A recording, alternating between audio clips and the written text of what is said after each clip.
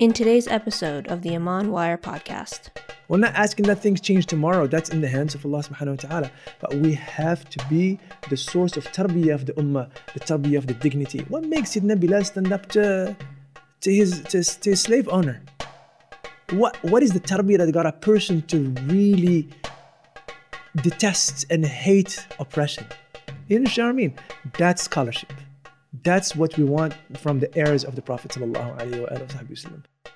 The scholars, warathatul anbiya, but they're not ma'sumin. So there is that possibility for error, and they have the responsibility to us that when you can't have all of these people coming at you and saying like, okay, we trust you, but explain yourself, and for you to say no, just trust me. I think that's untenable.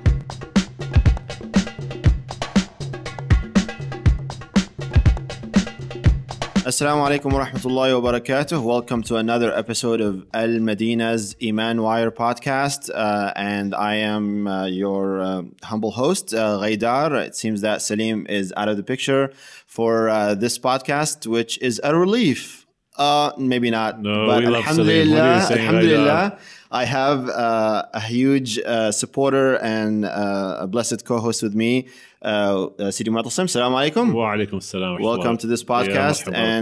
With us in this blessed episode, inshallah, we have two distinguished guests. We will start by saying welcome to Sheikh Hassan Al-Ashhab. Ahlan wa sahlan bikum, Sayyidi. Hayyakum Allah, Sayyidi. Assalamu alaikum. And Dr. Muhammad Ghilan. Ahlan wa sahlan bikum. Thank you very much both for being here. And the topic today quickly is about something that has been transpiring in the past few years and maybe past 2 decades or maybe more, Allahu Alam, which is the fact that some of the Muslim communities, student base of sacred knowledge have expressed and therefore went about their way to come out with a certain disappointment and a certain discomfort with the way that some of our mentors in the Muslim world and maybe in the Western Muslim world have come about in terms of their political stands, in terms of their certain takes on contemporary issues. And these issues that these students and the general public therefore had they became larger issues, and they became a way that had a ticket for a lot of people to disconnect from the deen and disconnect from the way that they should follow the deen. And therefore, we had a lot of moral failings as well in the picture that we had in our in our hand. And this is a very difficult topic, and subhanallah, I'm now realizing that Salim is spared to talk about this. But alhamdulillah, I wanted to bring this about to our distinguished guests and to ask you maybe in general to reflect upon that stance, and to maybe invite Mu'tasim also to chime in setting the stage for our guests to chime in. So these moral failings are things that have been a major kind of discomfort, and therefore we are seeking out some answers, maybe some contextualizing of this reality. Well, I think, Sheikh Hassan, Sidi Muhammad, before we talk about the moral failings of other people, we have to look at our own moral failings. Yeah. I mean, it's very amazing for me how people get all upset on seeing someone else do wrong when they don't take themselves into account and the immense wrong that we do on a daily basis. So, I'm outraged at myself before I'm outraged at anyone else. And that should be our stance. I mean, look to what I'm doing every day before what I'm looking at others doing. Number two, I would say, look, no one's perfect. Perfection is to Allah and His Messenger sallallahu ta'ala alayhi wa ala ali alone. So if I'm looking at a sheikh or sheikha as perfect, then my view is incorrect. I have to be able to take the good that individual puts forth to me and benefit from that. And I have to be able to overlook their shortcomings, because we all have those shortcomings. So if my emotional tie to my religion is based on my relationship with a sheikh or a teacher or an activist who I thought was perfect and then they let me down, my emotional ties are in the wrong place. My tie should be with the Messenger of God, Muhammad sallallahu ta'ala alayhi wa ala alihi, because he, in all aspects, in all forms, in all ways, is perfect. And Sidi Muhammad, I'll let you shed some light on that, and Sheikh Hassan as well, of course. بسم الله الرحمن الرحيم الحمد لله رب العالمين والصلاة والسلام على سيدنا وحبيبنا محمد وعلى آله وصحبه أجمعين. I think it's a lot of this discussion has to do with the modern age's technological impositions and moral imperative that it creates for people. I'm reminded, we're talking about political stances. Imam al-Ghazali, if you go through all of his writings, he had nothing to say about Al-Quds except that we know that he went there. But during his time was the Crusades. We know that Al-Quds actually fell to the Crusaders. And during his time, there were scholars that spoke in terms of, we need to call people to jihad, we need people to get Jerusalem back. And we can't say that he didn't know, because he went there, he visited, he saw, before moving on to Damascus. Now, the interesting thing about that is, it is in the following generation of after Imam al-Ghazali that we have Salah ad-Din al-Ayyubi. And in the biography of Salah ad-Din al-Ayyubi, we know that he carried 2 books with him, and one was the Quran, and the second one was Ihya Ulum ad-Din. Now, the explanation that there was, in defense of Imam al-Ghazali, some of the scholars have written, like, why did he say nothing about Jerusalem? And one of the answers was, Jerusalem, the fall of Jerusalem to the Crusaders was a symptom of a deeper disease. And he diagnosed the disease. And so instead of giving Tylenol for a chronic headache, he figured out there was a growing tumor. And he gave the solution to the tumor. And that was Ihya Ulum ad-Din. And sure enough, we talk about Salah ad-Din al-Ayyubi, how he treated people when he took over Jerusalem, how merciful he was, how accommodating he was. He didn't do what the Crusaders did. We know from biographical accounts from Crusaders that they literally were cannibalizing Muslims when they entered into it. And he was giving them safe passage out of Jerusalem. If they wanted to leave, and if they wanted to stay, gave them security to the Christians who wanted to stay in Jerusalem. So there's that. And on the other hand, the technological and communication imperatives that we have today, I'm reminded by Sultan Abdul Hamid II, rahimahullah. He was called the Sultan al-Ahmar by propagandists. And that was to do with the Armenian genocide that happened. And there was a lot of propaganda and fake news, if you will, that was being spread around. And people just kind of took it. And that was before social media, before Twitter, before any of that stuff. And it took us, how long before we find out some realities about what was going on at the time to show that this was just false accusations. So we know today also the hackings and all of these things that are taking place in the news. And what you see that's coming through the news is not the full story. So it was actually a very poignant that you started off with, let's point out ourselves. We assume to have this grandiose, all-encompassing knowledge of everything that is happening, and we have this reactionary responses to all of these things, and we don't know the full story, the full scope of what's happening behind the scenes. I was just actually, before coming down, I was watching a video on interpreters at the UN, where they interpret in real time for the politicians and whatnot. And this interpreter, who's been doing it for 20 years, he said, number one, what you see at the UN, that's not actually what happens. What happens is behind closed doors, behind the scenes, before any cameras are running, before even the politicians speak in person, all the deal is negotiated on paper. Everything is done. Then they come in person and they start with something topical and they have the conversation. And that's just a snippet of what this is just photo opportunities. So you don't, things are happening behind closed doors and you don't know what's going on and you don't know how these deals were being made. And you're just getting the final kind of result of something. And it's not even the full story. And you don't know how it is until it manifests a time later. So I've been kind of looking at, I also had the same thing. I point fingers at myself first. I had the same reactions when we saw some of our scholars associating with certain groups and certain political entities and have our own kind of emotional reactions about it. And it took some time to just unwind and really reflect back. And what I noticed was the scholars themselves, they're actually consistent. They're not what appears to us here to be an inconsistency with a previous message that they were teaching.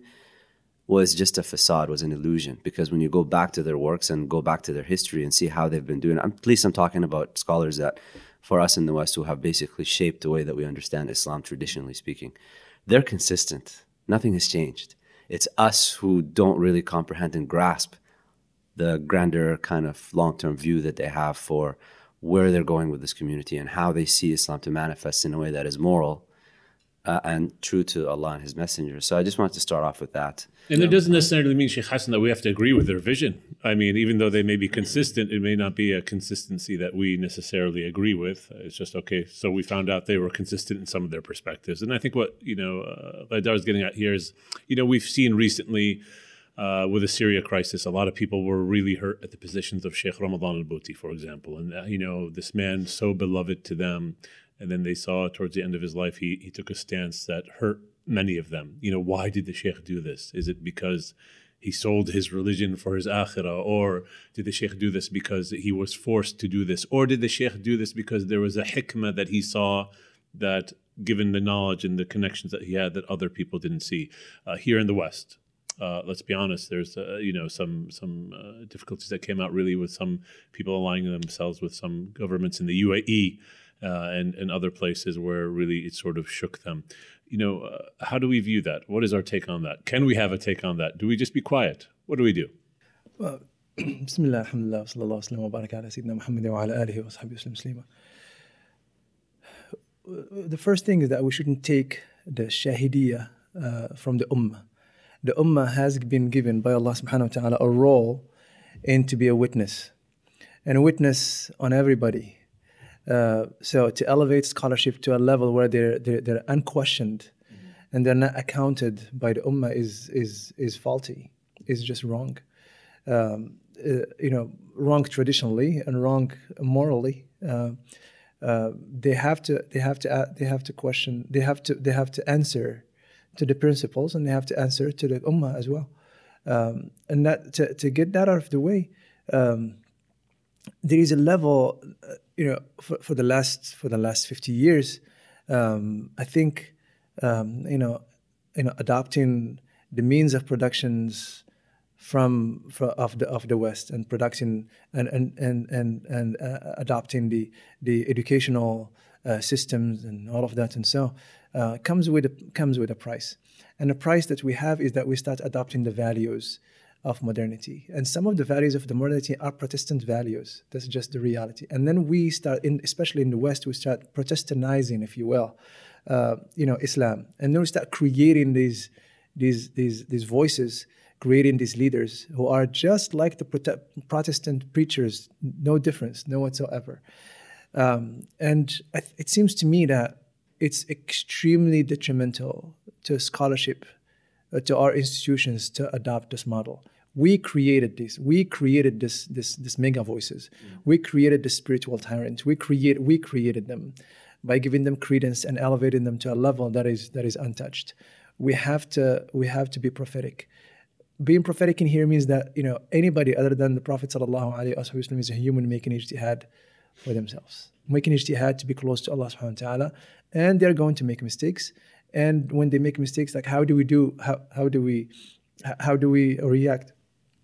It's interesting you saying that, Sheikh Hassan, because one thing I want to jump on there is what I've seen with some of these leaders that have clearly taken some positions here in the West.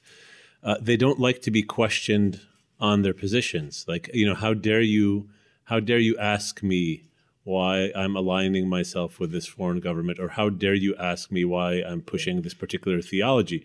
Well, shouldn't they just answer the question? Yeah. Again, any. وقل الأخرى اعملوا فسيرى الله عملكم ورسوله المؤمنون. And the Prophet ﷺ said, "Man shahidtum lahu bi khairin." The man who came passing by dying, and he died, and he said, like, whoever you witnessed, you are antum shuhada'ullahi fil ard. You are the witnesses of Allah subhanahu wa ta'ala on earth. So for scholars not to pay attention, not to heed to the public sentiments, that are part of the how Allah Ta'ala safeguard the ummah of the Prophet sallallahu alaihi wasallam, is unwarranted, and it's not safe in the long run. It deteriorates the level of scholarship and deteriorates the authenticity of scholarship.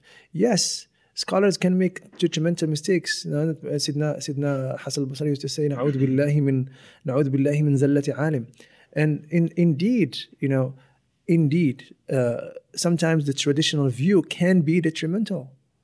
It can be detrimental. The traditional view can be detrimental. There is nothing. It's just when you see the whole world is getting free and you're aligning yourself and they're doing something about it, and you're aligning yourself with an extremely belligerent authority and country that is destroying the fabric of Islam all over, aligning themselves with the right wing in here, aligning themselves with creating havoc all over the places, fitna all over the places, and all what you're concerned about is that they're feeding the poor while they're killing tons of people in Yemen and so on. So that's a moral stance. You have to answer to that. Again, we should not reduce people to one mistake. We should not reduce 30 years of work to one mistake or two. That's unfair. But at the same time, we have to make sure that we don't elevate people to a level where when they make mistake we're crushed. No, that's completely against. Everybody is prone to make mistakes, and we're so complex, extremely complex being, adjacent to righteousness, not far from it, adjacent to it is the evil side of the human being. So Imam Junayd radiallahu ta'ala anhu, Imam Qushayra narrates this. So Imam Junayd was asked, "Can a wali commit zina?" And he said, "وَكَانَ أَمْرُ اللَّهِ قَدَرًا مَقْدُورًا." He said, and the will of Allah subhanahu wa ta'ala is a decree. That's what he said. It could be, right? Ma'iz. When we say Sidna Ma'iz, لقد توبة لو قسمت على أهل المدينة لوسعتهم. We have to realize that we're dealing with the human being. And the human being is in the hands of Allah subhanahu wa ta'ala, and the hearts of the people are in the hands of Allah subhanahu wa ta'ala. And He changed them every single moment. So nothing is surprising from a human being. Even if they are extremely religious. Today they are religious, tomorrow they're not. Today they're on the right path, they made this good decision, tomorrow they are not. We have to make sure that we give the nasiha to the أئمة المسلمين وعامتهم. عن تميم الداري رضي الله تعالى حديث الصحيح قال رسول الله صلى الله عليه وسلم الدين النصيحة. قلنا لمن يا رسول الله؟ قال لله ولرسوله لله ولكتابه ولرسوله أئمة المسلمين وعامتهم. We have to give nasiha, to the appropriate nasiha to our scholars, to wake them up. Sometimes, I'll tell you something. The problem that we have in here is that a lot of times we consider somebody who's really adept in fiqh as a scholar in every single thing. Sure. I mean, they're not. They might be an extremely, naive politically. But then you come and you say, "Oh, the scholar did this." Like, he's naive politically. I read in I don't know, one of the books of Imam Shatibi rahmatullahi ta'ala, and Al-Insaf. He was, it's just like you see the people who say, I don't know, and he's happy to say it. He says, Imam Abu Hanif, they say that Imam Abu Hanifa said such and such and such. And he said, and I am a commoner when it comes to Hanafi fiqh. The books of the Hanafis did not reach us. I'm a commoner, so I'm not commenting on this. We have to have scholarship that says, I'm not good at this.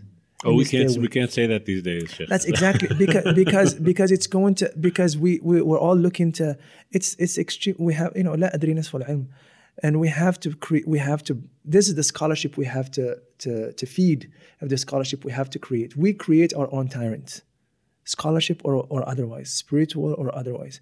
We have to elevate the level of the subordinates. And when we elevate the level of the subordinates, that will create a scholarship and a leadership that is befitting. The scholarship that is out there is just reflection of the subordination that is out there.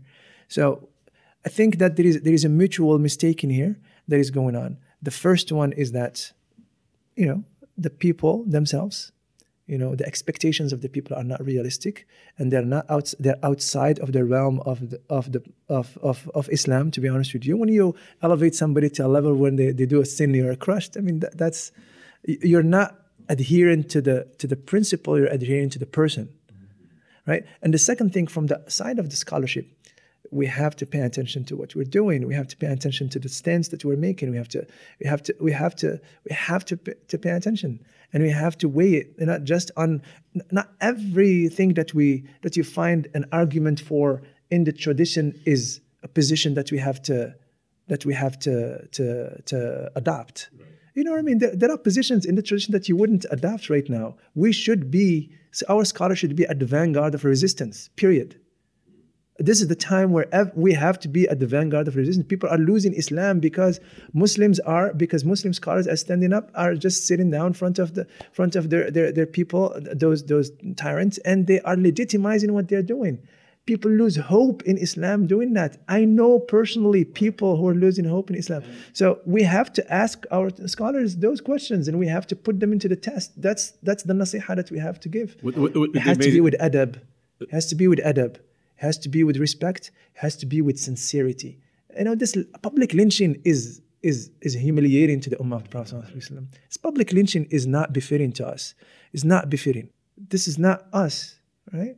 So I think both ways have to find the middle way, the middle ground, which is the prophetic way of doing things. But to completely deny the Ummah their right of being shahid, and to completely give all the reins to the scholars, and or vice versa, is both wrong. I think there's two things about that. The first one is I usually talk about the democratization of platforms has created this kind of everybody can speak about anything. And I usually say that in terms of just the average Muslim, like you feel like the right to speak about anything because now you have a platform. But on the other hand, there's another subtle kind of flip side to that, which is the expectation of scholars to speak about everything. Oh, yeah. Yeah. And some scholars fall into that. You know, they don't realize like, okay, so, but you have to remember, you know, an expert in one area is not necessarily an expert in another area. And the second thing is, Sayyidi Hassan was mentioning, we have to separate also between, وَأَمْرُهُمْ شُورَى بَيْنَهُم. You know, if the political matters are set in stone and they were revealed, there would not be shura. What's the point of shura if Allah subhanahu wa ta'ala has given us clear guidance in terms of like specific actions to do? And so that means the matter can be open to interpretation differences. And we have stories during the time of the Prophet ﷺ when he would want to do something and the Sahaba would ask, أَوَحْيٌ يَا رَسُولَ اللَّهِ وَأَمْ رَأِي? And if it's ra'i, do you permit me? You know, the adab, do you permit me to give you a different input? And he ﷺ would sometimes go along with what the companions are saying. So we have to separate between that and also recognize that not to fall into attacking the person or the intention of the scholar and say that this person is corrupted and they are in the pockets of this government and that's why they're doing this. They're scholars for dollars and whatnot. I mean, these are things that we really don't know. And to have a good opinion of our teachers and just say like, look, I can trust that this person is sincere, but they can be, as Imam Dawood Walid has mentioned before, sincerely wrong. Maybe they're just wrong. Which, Muhammad, brings us to the point of, if you're nowadays, everyone sees that pressure build up on the internet, right? The articles start coming out, the Twitter feeds start piling up, the Facebook posts start coming out. So when you see that pressure build up and you're that scholar in question, why don't you just clarify? Let people know, as opposed to just maintaining the silence that's there.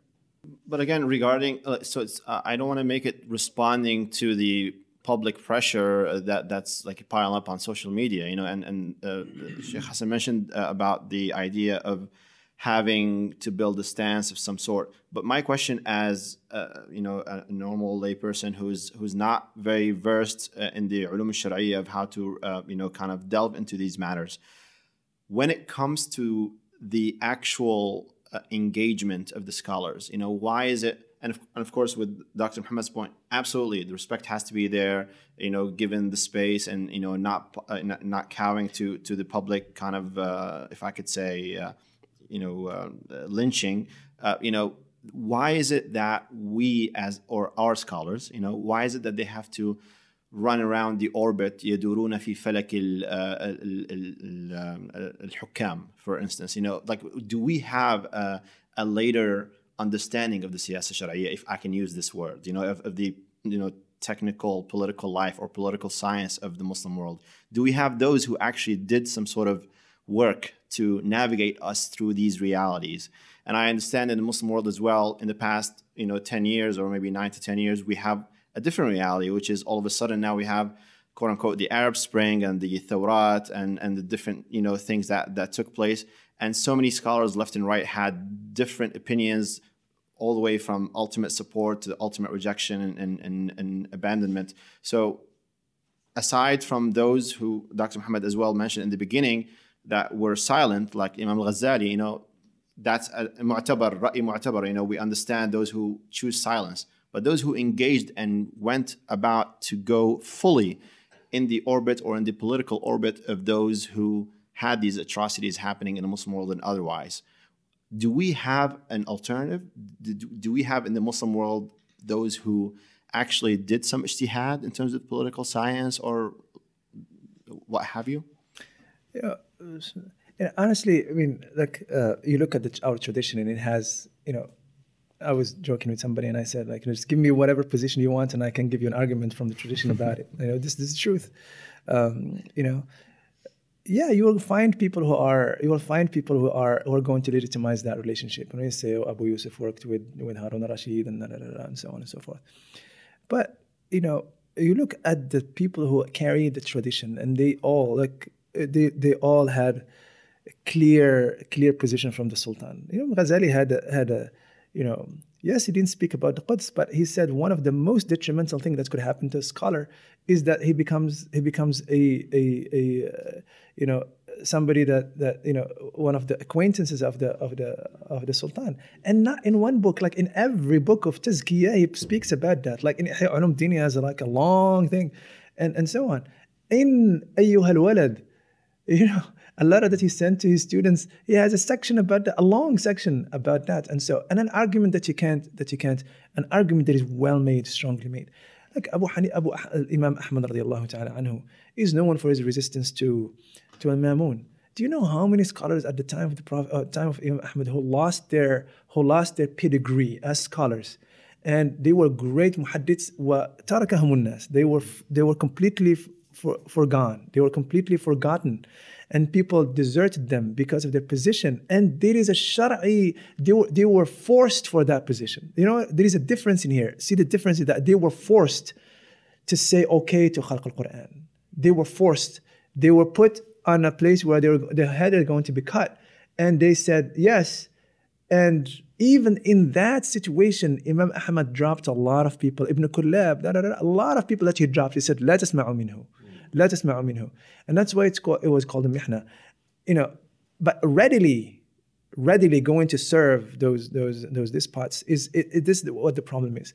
Again, one can find an excuse for it. One can find something from the tradition. One can find, and so on. But the reality is every single thing that you find the source about in the tradition actually embodies and reflects the soul of the Sharia and the soul of the will of Allah subhanahu wa ta'ala.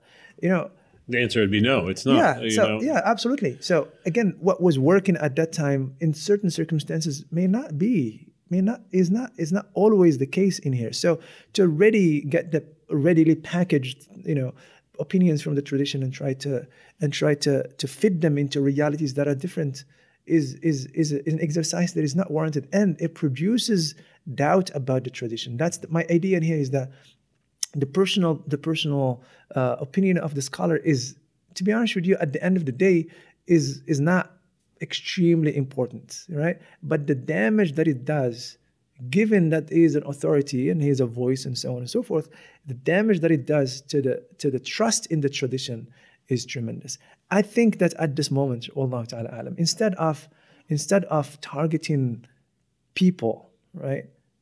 Just this person is doing this, then I think that we have to enforce a discourse. If we enforce the discourse of resistance, and we enforce the discourse of resistance legally, like we have a very beautiful, strong argument legally for it, and from our tradition, and it becomes something that liberation is part of the core of what Islam is all about. Otherwise, why would Bilal and Ammar and Sumayya and all of those come to Islam if he did not promise them liberation? Right? Why would they come? Is it because of the akhirah? No, there are people before that who spoke about the akhirah. A lot of them, right, spoke about the oneness of Allah subhanahu wa ta'ala. It's because it tied up the destiny, which is the hereafter, with the promise. وَعَدَ اللَّهُ الَّذِينَ آمَنُوا لَيَسْتَخْلِفَنَّهُم فِي الْأَرْضِ. How many verses? 2 verses in the Quran like that, with double emphasis, that He will give them victory, that He will give them dignity, that He will give them in this earth, in here. So the discourse of liberation, as it was in the Abbasi time or Umayyad time, was put in the back burner for political reasons and historical reasons. It is not now. So to bring about those positions and sell them as the view of Islam is not, so we have to go against the argument. I think that's what we have. Let's go against the argument. Let's not just, demonize people. I don't think demonizing people is good. Again, people are going to lose their pedigree. People are going to lose their clout. People are going to lose their influence. People are going to lose and it's sad that it comes to this point that people are worried about their influence more than they're worried about the actual position.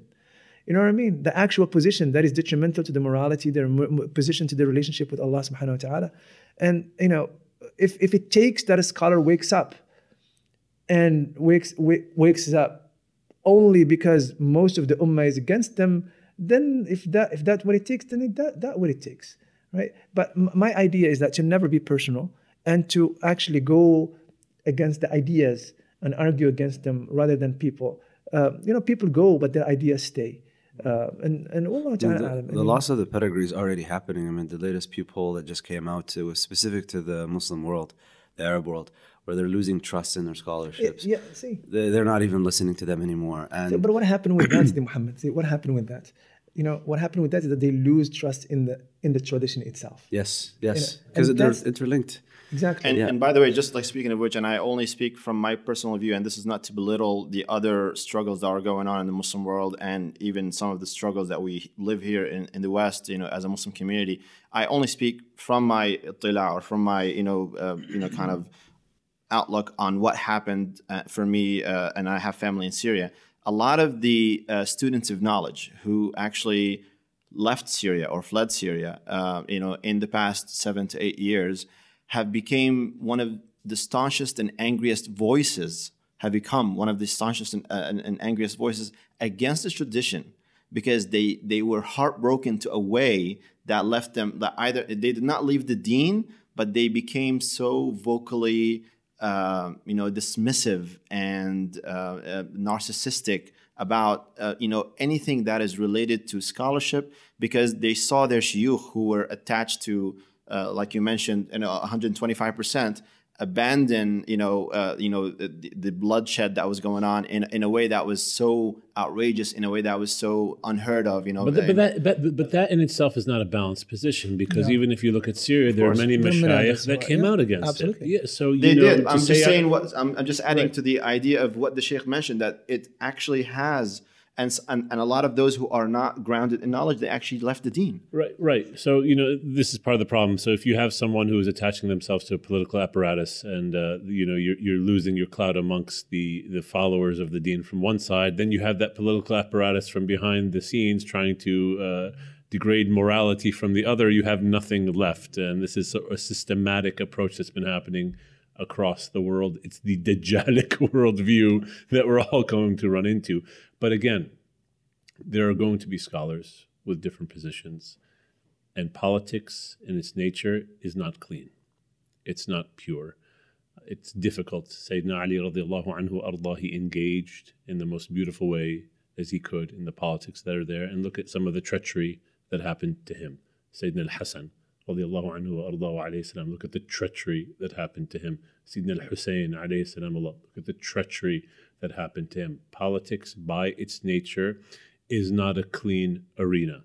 And so when we have scholars consciously throwing themselves into politics that, number one, are not even their own, which is a strange phenomena that I see, they need to realize that some of that dirt, and there's a lot of dirt in that arena, especially if you're not entering it with the purity and the beauty of the attention of the names that I mentioned, is going to fall on you, and you're going to have to deal with that. And so I would always go back to the point that Sheikh Hassan brought up at the very beginning, is that yes, there is a responsibility for you to be held into account for the positions that you take. A lot of the Muslims nowadays are online, and they're seeing what's happening, and they're seeing these articles that are coming out, and they're wondering why their scholars are taking certain positions that they are taking, but they're not getting any answers, which just makes the matters worse. Well, see, again, sometimes silence is the most eloquent of answers, to be honest with you. But I think it's, again, we delved into the politics, and I don't think the politics is the only thing. I mean, there are other positions that people take, whether it's on social issues, for example, on same gender marriage or something like that, that really that become extremely problematic to follow them or to trust them and so on. This has been going on for so long. What we have to bring about to our community, we have to bring about, is that we have to. There is a price for ilm. Ilm is not just a pedigree that one, it's just a beautiful chair at the end of, at the top of everybody, and you give fatwas and your hand is kissed and da. But there is a price to be paid. And if we look at the biographies of all of great scholars, they've been the moral anchors of their communities. Am I right? Imam Malik rahmatullahi ta'ala alayhi, he had his talaq al-mukrahi la yajuz. Where is the resistance, right? Imam Abu Hanifa radiallahu ta'ala anhu, he said to the people who were fighting with Sayyidina Muhammad Nafs al-Zakiyya that this is Badr al-Sughra wa Badr al-Sughra, and he told his students to go and fight with him. It's like, what are you doing around me? Go and fight with him. This is Badr al-Sughra. There is no one who is going to breathe, right? So this idea that politics and ilm are separated, I don't think that's how it is. As long as you breathe in a society, you have a political stance. Even if you're not involved in politics, that is day-to-day politics of things, the moment you go and pump gas, that's a political stance, and so on. So, silence is by itself a political stance. You can never rid yourself as a human being in society. That's aristocratic view. You cannot ever rid yourself as a person living in a society out of politics. You are part of it. Even if you say, I'm not involved. Even if you don't go and vote. Even if you don't go and so you are involved. The fact that you're silencing yourself, that's a political stance, right? So, we have to demand from our community, from our scholarship. We have to demand prophetic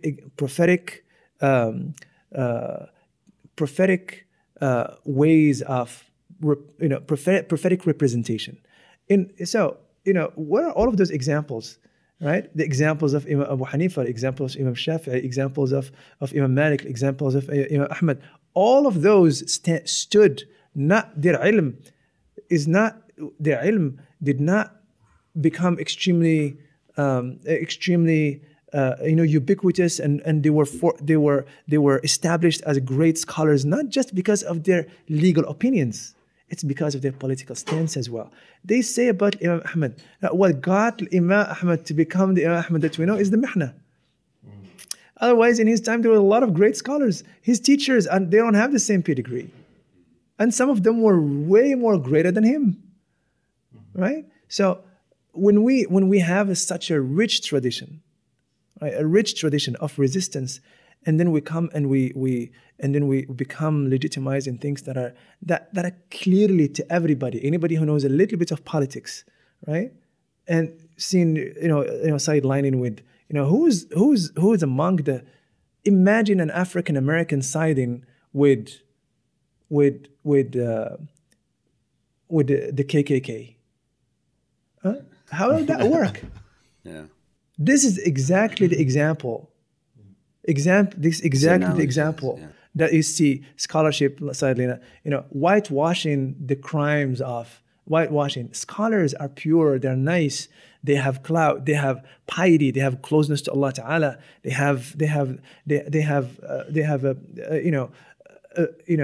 People are respecting them for their piety and for their goodness and so on and so forth. And the regimes, they want those guys to whitewash their crimes. To like, no, look at these people they are. And I don't know, is it sometimes political naivete, right? Naivete or Allah Ta'ala alam what it is. And I don't think that it's about money. I don't think that I don't think so. I never think that this is about money. I never think of those great men and women that it's about status, right? I think that there is a serious misunderstanding of what's good and bad, and what's in that reality, and a complete cutoff from the popular sentiment. They're just like they're so far remote from what people feel that they are. And scholars can be. I can tell you, I lived in Dar al-Hadith. I've seen scholars who are completely remote from the realities of people. Like they cannot change the itm that goes on in the street, let alone change the country things. You know what I mean? And they're some of the greatest muhaddiths in the world and some of the greatest usulis in the world, right? So, Allah Ta'ala. Imam Ibn al-Qayyim al-Jawziyya actually does say al-ilmu fitna. Like that's part of what's tribulation. I remember one Imam in Vancouver I was talking to. He did iftat for a year after he finished all of his degrees and stuff, and his he was from the Deobandi kind of tradition, and he did iftat for a year, and he got disenchanted with it. And the reason for that, he says, was I'm sitting there for a year with all of these great muftis and great scholars, and they are coming up with, and he said to me, he's like, do you know how all these crazy fatwas come out? It's like they come out from people who are just sitting in libraries. And they don't know what's happening on the street. They don't know what's happening on the ground. The thing about politics is an extension of ethics, and ethics is a branch of metaphysics. And metaphysics for us, it's Quran and Sunnah. So if ما جعل الله لرجل من قلبين في جوفه, people initially had cognitive dissonance, and I'm speaking also from personal experience. Cognitive dissonance, the scholar saying one thing, but then you're feeling some other way. And there's also فطرة الله التي فطر الناس عليها لا تبديل لخلق الله. There's this Noahidic kind of recognition of mortal sins. Murder is wrong, oppression is wrong. You don't need to be a Muslim to know that. Allah just created you with that. So people without scholarship recognize that, and then they see the scholar seemingly, at least from the appearance of it, without explaining to you what's happening, siding with belligerent, oppressive type of regimes. And so push comes to shove, eventually that cognitive dissonance gets the best of you. You only have one heart in your chest, and you're just going to come back and go against that. So it's difficult to say that. But the one thing I wanted to mention was, in all of our calls for people to attach themselves to principles, it's important to keep in mind that when we speak about principles, we're speaking about abstract intellectual entities. They're abstractions of things. And human beings by nature are not just intellects walking. We're not just aql. We're also emotions. And I think it's important to note that we're not saying to people, don't have an emotional attachment at all whatsoever to scholarship. I mean, I think you would almost be satanic not to have some sort of love and reverence to people who have fadl on you, who have these blessings of, they've taught you, they're leading you by the hand to Allah subhanahu wa ta'ala. You've memorized Quran with some of them, maybe you've studied Sharia, you've done all that. By nature, you're going to have an emotional attachment to these people, and that is going to have some sort of an impact on you. On the contrary, we're calling to protect this relationship. Exactly. We are trying to, But the point we're saying is that you have to constantly keep in mind that you should attach yourself to Allah first and foremost. Ibn Mas'ud radiallahu anhu, when he says that if you're going to take somebody as a guide, take someone who's passed away already, because they're ma'moon from fitna now. They're done. They're not going to have that tribulation. And this tribulation is not necessarily that the scholar themselves. It is possible, I just want to keep pushing. It is possible that the scholar is actually correct in what they're doing and what they're saying in the long view of it. Yeah. It is possible. It is. You have to entertain that possibility. I wanted to interject here, and because I heard this from really educated folks that I love and admire, and they said the following, and both in America to me, and also from those who written stuff in the Muslim world, and they said, do you know if it wasn't for Sheikh so-and-so being involved, what would be the amount of bloodshed even more? I'm like, really? More than this? If it wasn't for Sheikh X, the reality would be so much worse. I was like, subhanAllah, I mean, I can't even tell you, how to respond to this. Look, but the thing is that is indeed a possibility, and we have to acknowledge that it is possible that could be the case, and it's important not to get too caught up with our emotions, not to delegitimize them, but to just not to get too caught up to lose sight of that there is a possibility. I mean, I'm always going back. I find myself going back to Sulh al-Hudaybiyah. The companions initially were very troubled by the agreements and the concessions that the beloved Sallallahu Alaihi Wasallam was making in Sulh al-Hudaybiyah. And I'm not saying that this is exactly what's happening now. I'm not saying that we're in a Sulh al-Hudaybiyah case and just trust without questioning, because they did question.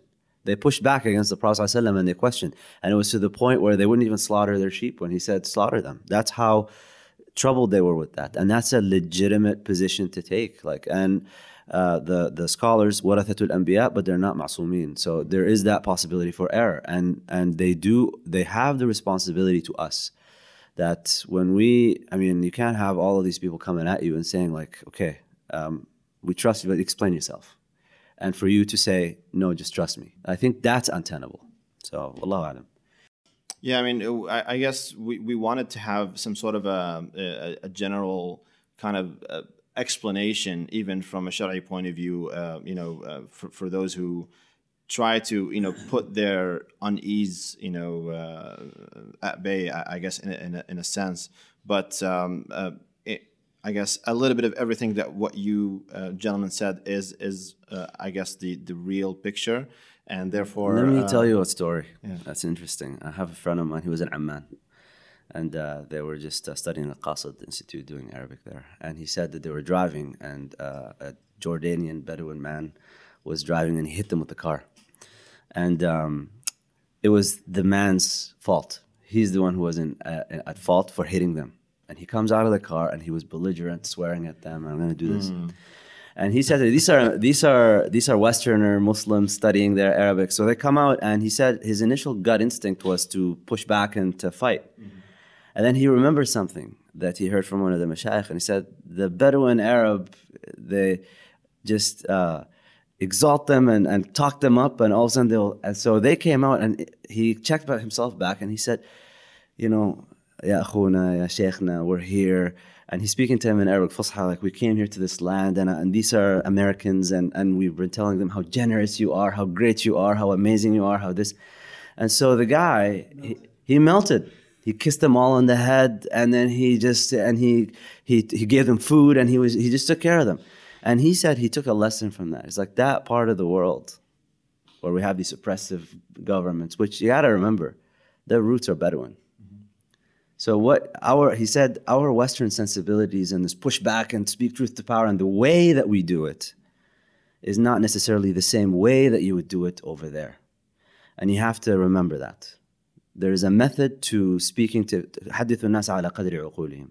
You speak to somebody in a particular way, like if you use the same methodology that you would use with Western kind of, let's say in an American context, the way that we speak back to politicians, you do that over there, they will take you behind the sun.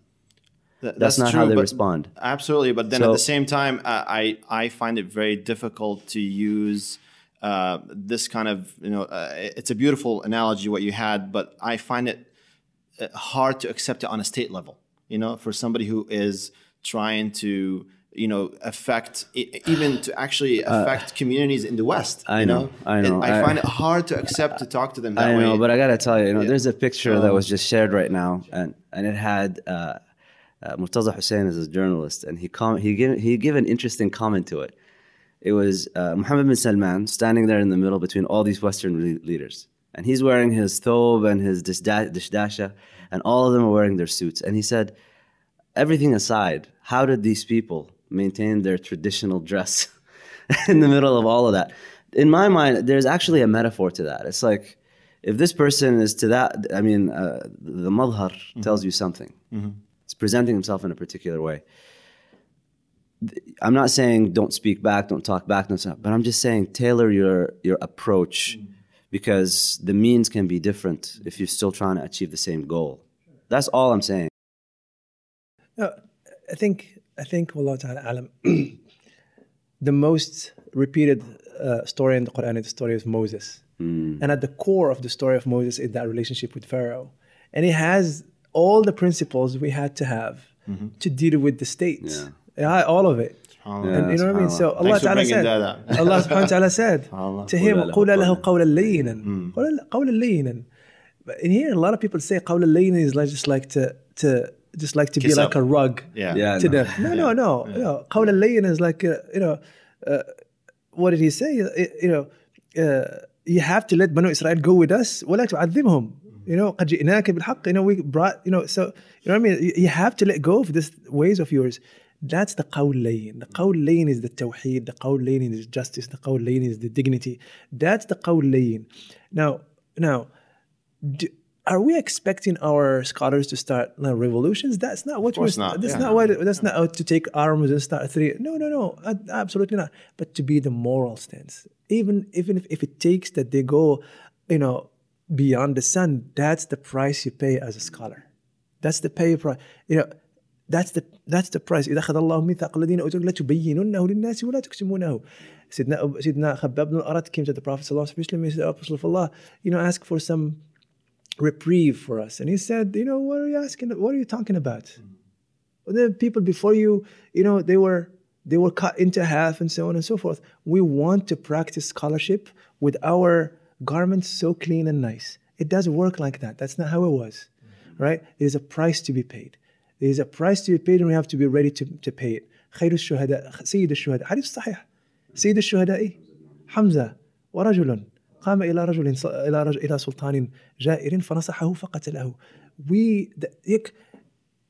I have tons of nasa'ih of the scholars to the kings.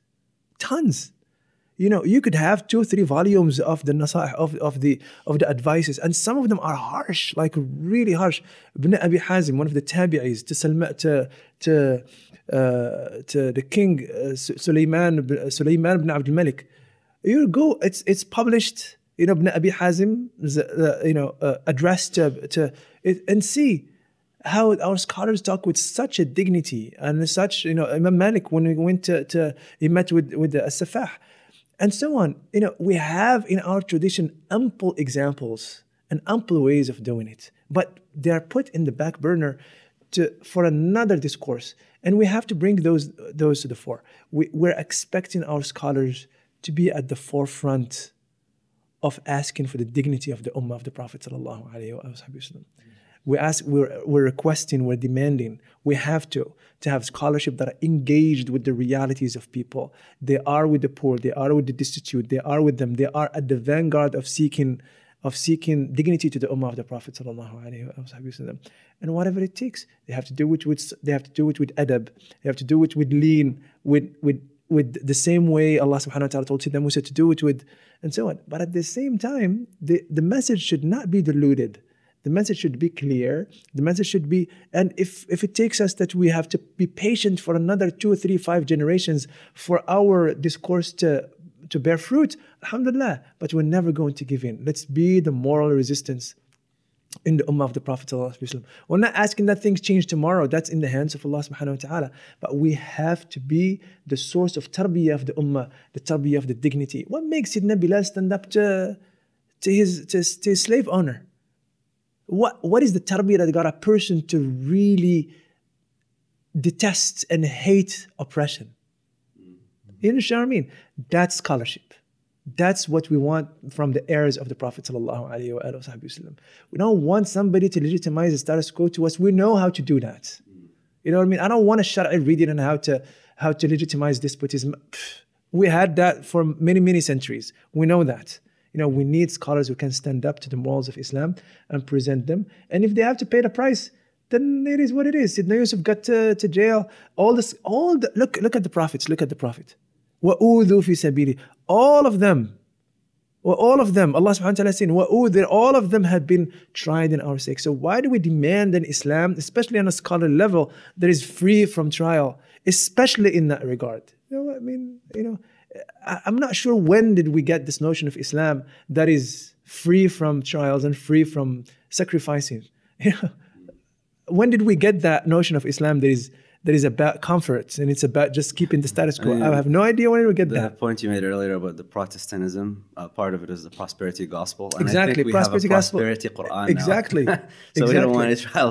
I think the issue is we have this ambiguity. And I think our scholars, unfortunately, have contributed to the kind of the norms of this age of postmodernity, of everything is ambiguous and we don't really know where things stand.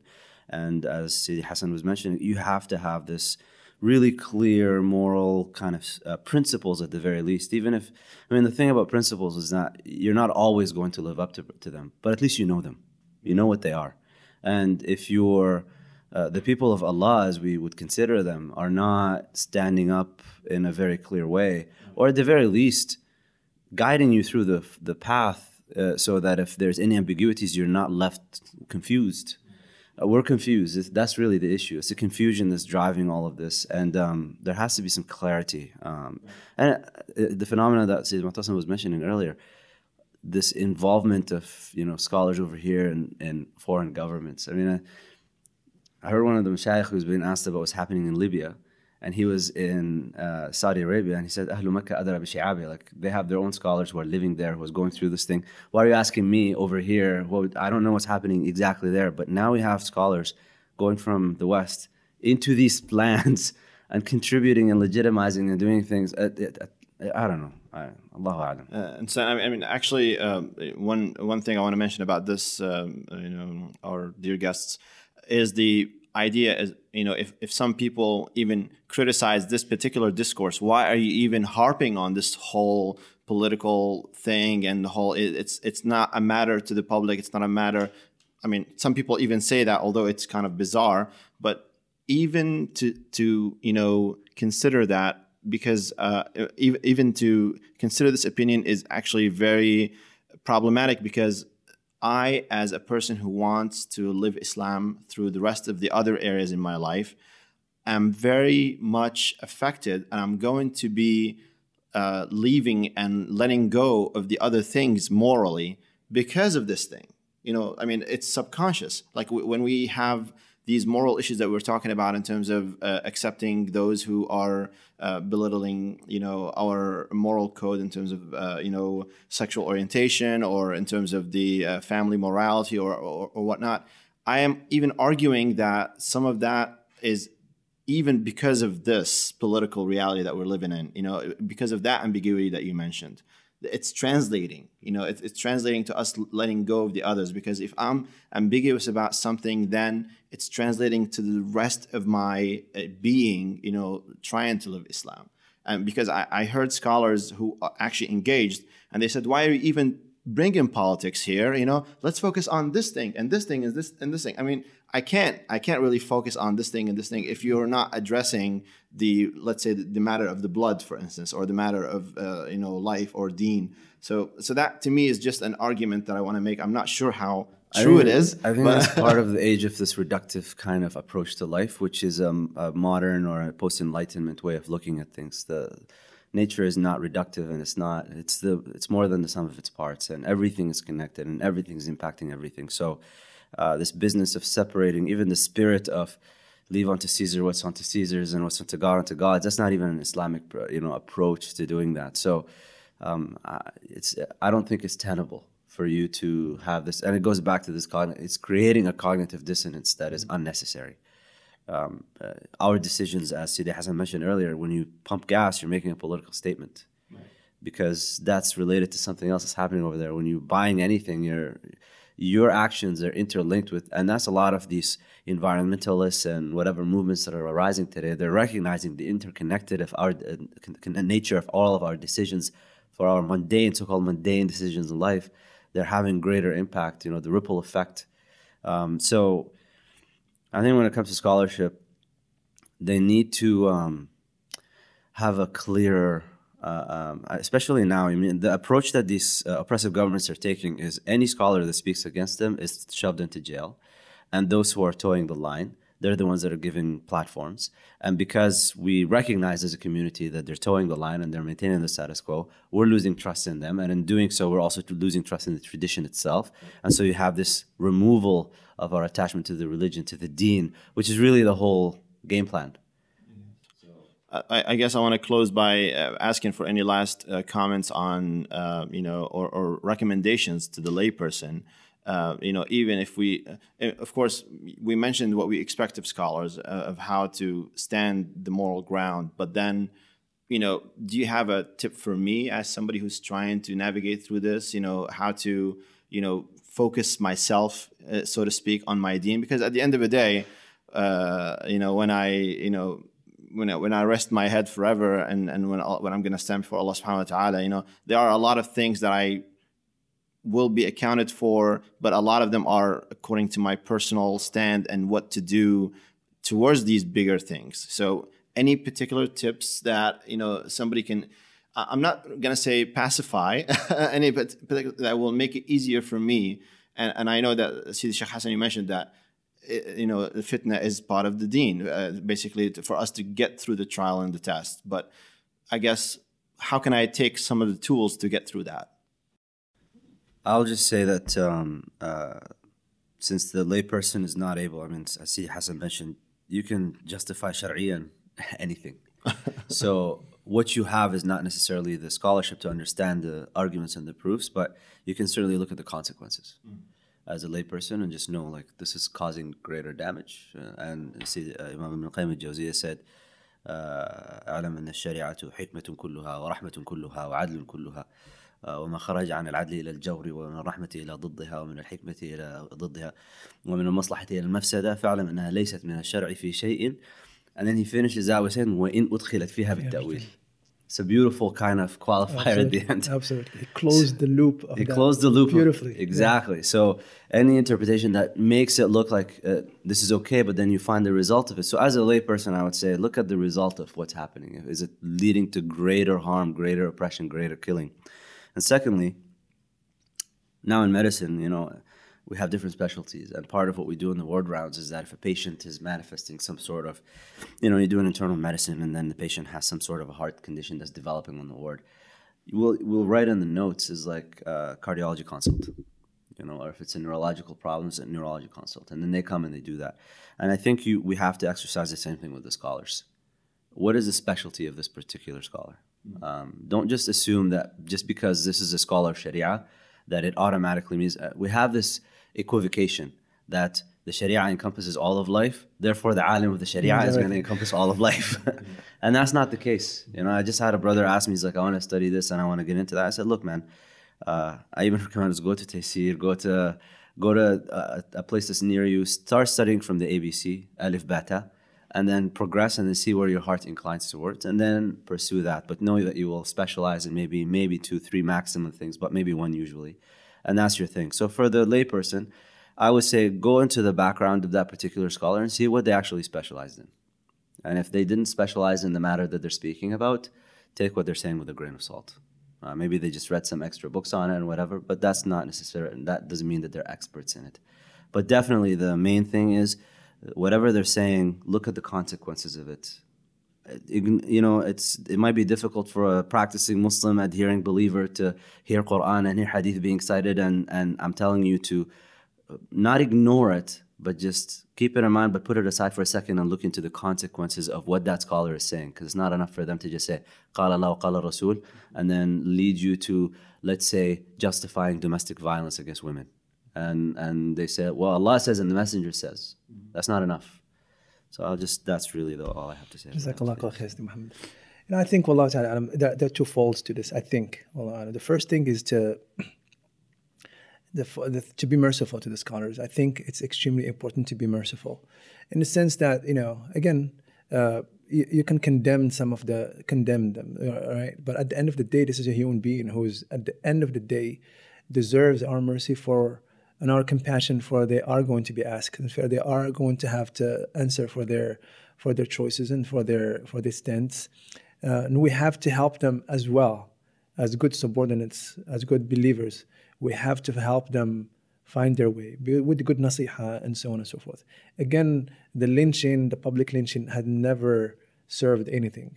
So it's demeaning, and it puts people to the corner. and it doesn't give people a chance. We have to open doors for our scholars to find their ways back and to benefit from them, because they can benefit the ummah of the Prophet ﷺ. That's one. The second, so have husn al-dhann, and you know what they're doing and it's wrong, and you leave it there, and then you move on to the second thing. The second thing is that while our eye is on the macro of what's going on in the ummah and all of what's going on in the ummah, our commitment should be local. That model that we have that model that we're criticizing somewhere, we have opportunities in America or in the West to build great models of our communities. So to sit down and critique the scholarship, and all we do is WhatsApp activism and Facebook activism, that's not activism. That's not involvement with the ummah of the Prophet ﷺ. It's easy to fall into thinking that we're doing something by sharing this and by sharing that, by writing posts here and writing posts there. We're not changing anybody's attitude. By the time the person read your comments, or no matter how eloquent it is, and he sees 10 posts after that, he forgot about your comments completely, and it's not there anymore. So we have to start really being involved in our communities. That justice that we lack, in the Muslim countries, and that we're yearning for to be represented through our Islamic values. Let's do it in our communities. Let's have more representation of our sisters in the boards of our masjids. Let's pay attention to the destitute in our communities, Muslims and non-Muslims. Let's fight for that justice really, right? Believe in it. And be involved in causes in our community, and make our community prophetic communities. I think if we do create models, we will offset a lot of what's going on back home. Not that we're going to change the realities in there, but people are looking for models, and it doesn't serve the cause of Islam nothing. If all we do is bark against those scholars and making those things, it doesn't change the realities of ours or their realities. I think we have to be positive and really redirect our energy in building models in our communities, in our families, and in that way, our anger is an anger for the sake of Allah. Is an anger for the sake of Allah. Anger for the sake of Allah is productive and positive. Anger for the sake of the nafs is destructive. So let's make that anger for the sake of Allah produces something beautiful. That produces, equity in the way we pay our imams and our teachers and in Islamic schools, and elevate all our institutions in the most beautiful way, and serve in that regard. Anything that we can do for our communities will serve the overall plot of the ummah of the Prophet ﷺ. Anybody who can do anything for the community of the Prophet ﷺ anywhere, practically changing the lives of others, no matter how small the work can be, fuses into the greater plot of the ummah of the Prophet ﷺ, changing it into the better. We are interconnected in ways that are so amazing. So let's not undermine my contribution to my masjid, my contribution to my school, my contribution to whatever institutions that are out there that fits into what I like to or my capacities and abilities are. I should not undermine that involvement. It will serve the ummah of the Prophet ﷺ. The Prophet ﷺ will be happy with it. Wallahu ta'ala a'lam. Barakallah fikum, and thank you very much for such engaging session. I am really appreciative of this time, and for all of you listening, thank you very much for being with us. And we encourage you to please share this episode if you like what you heard, and if you have comments, if you have ways to enact what some of these tips and recommendations we have, please go ahead and kind of share them along with these comments as well. I would like you to also subscribe and to increase the ratings of our podcast, and that will be greatly appreciative and helping for this material, inshallah, to be disseminated. But at the end of the day, Jazakumullah khair, and thank you very much. And until next episode, Assalamu alaikum wa rahmatullah.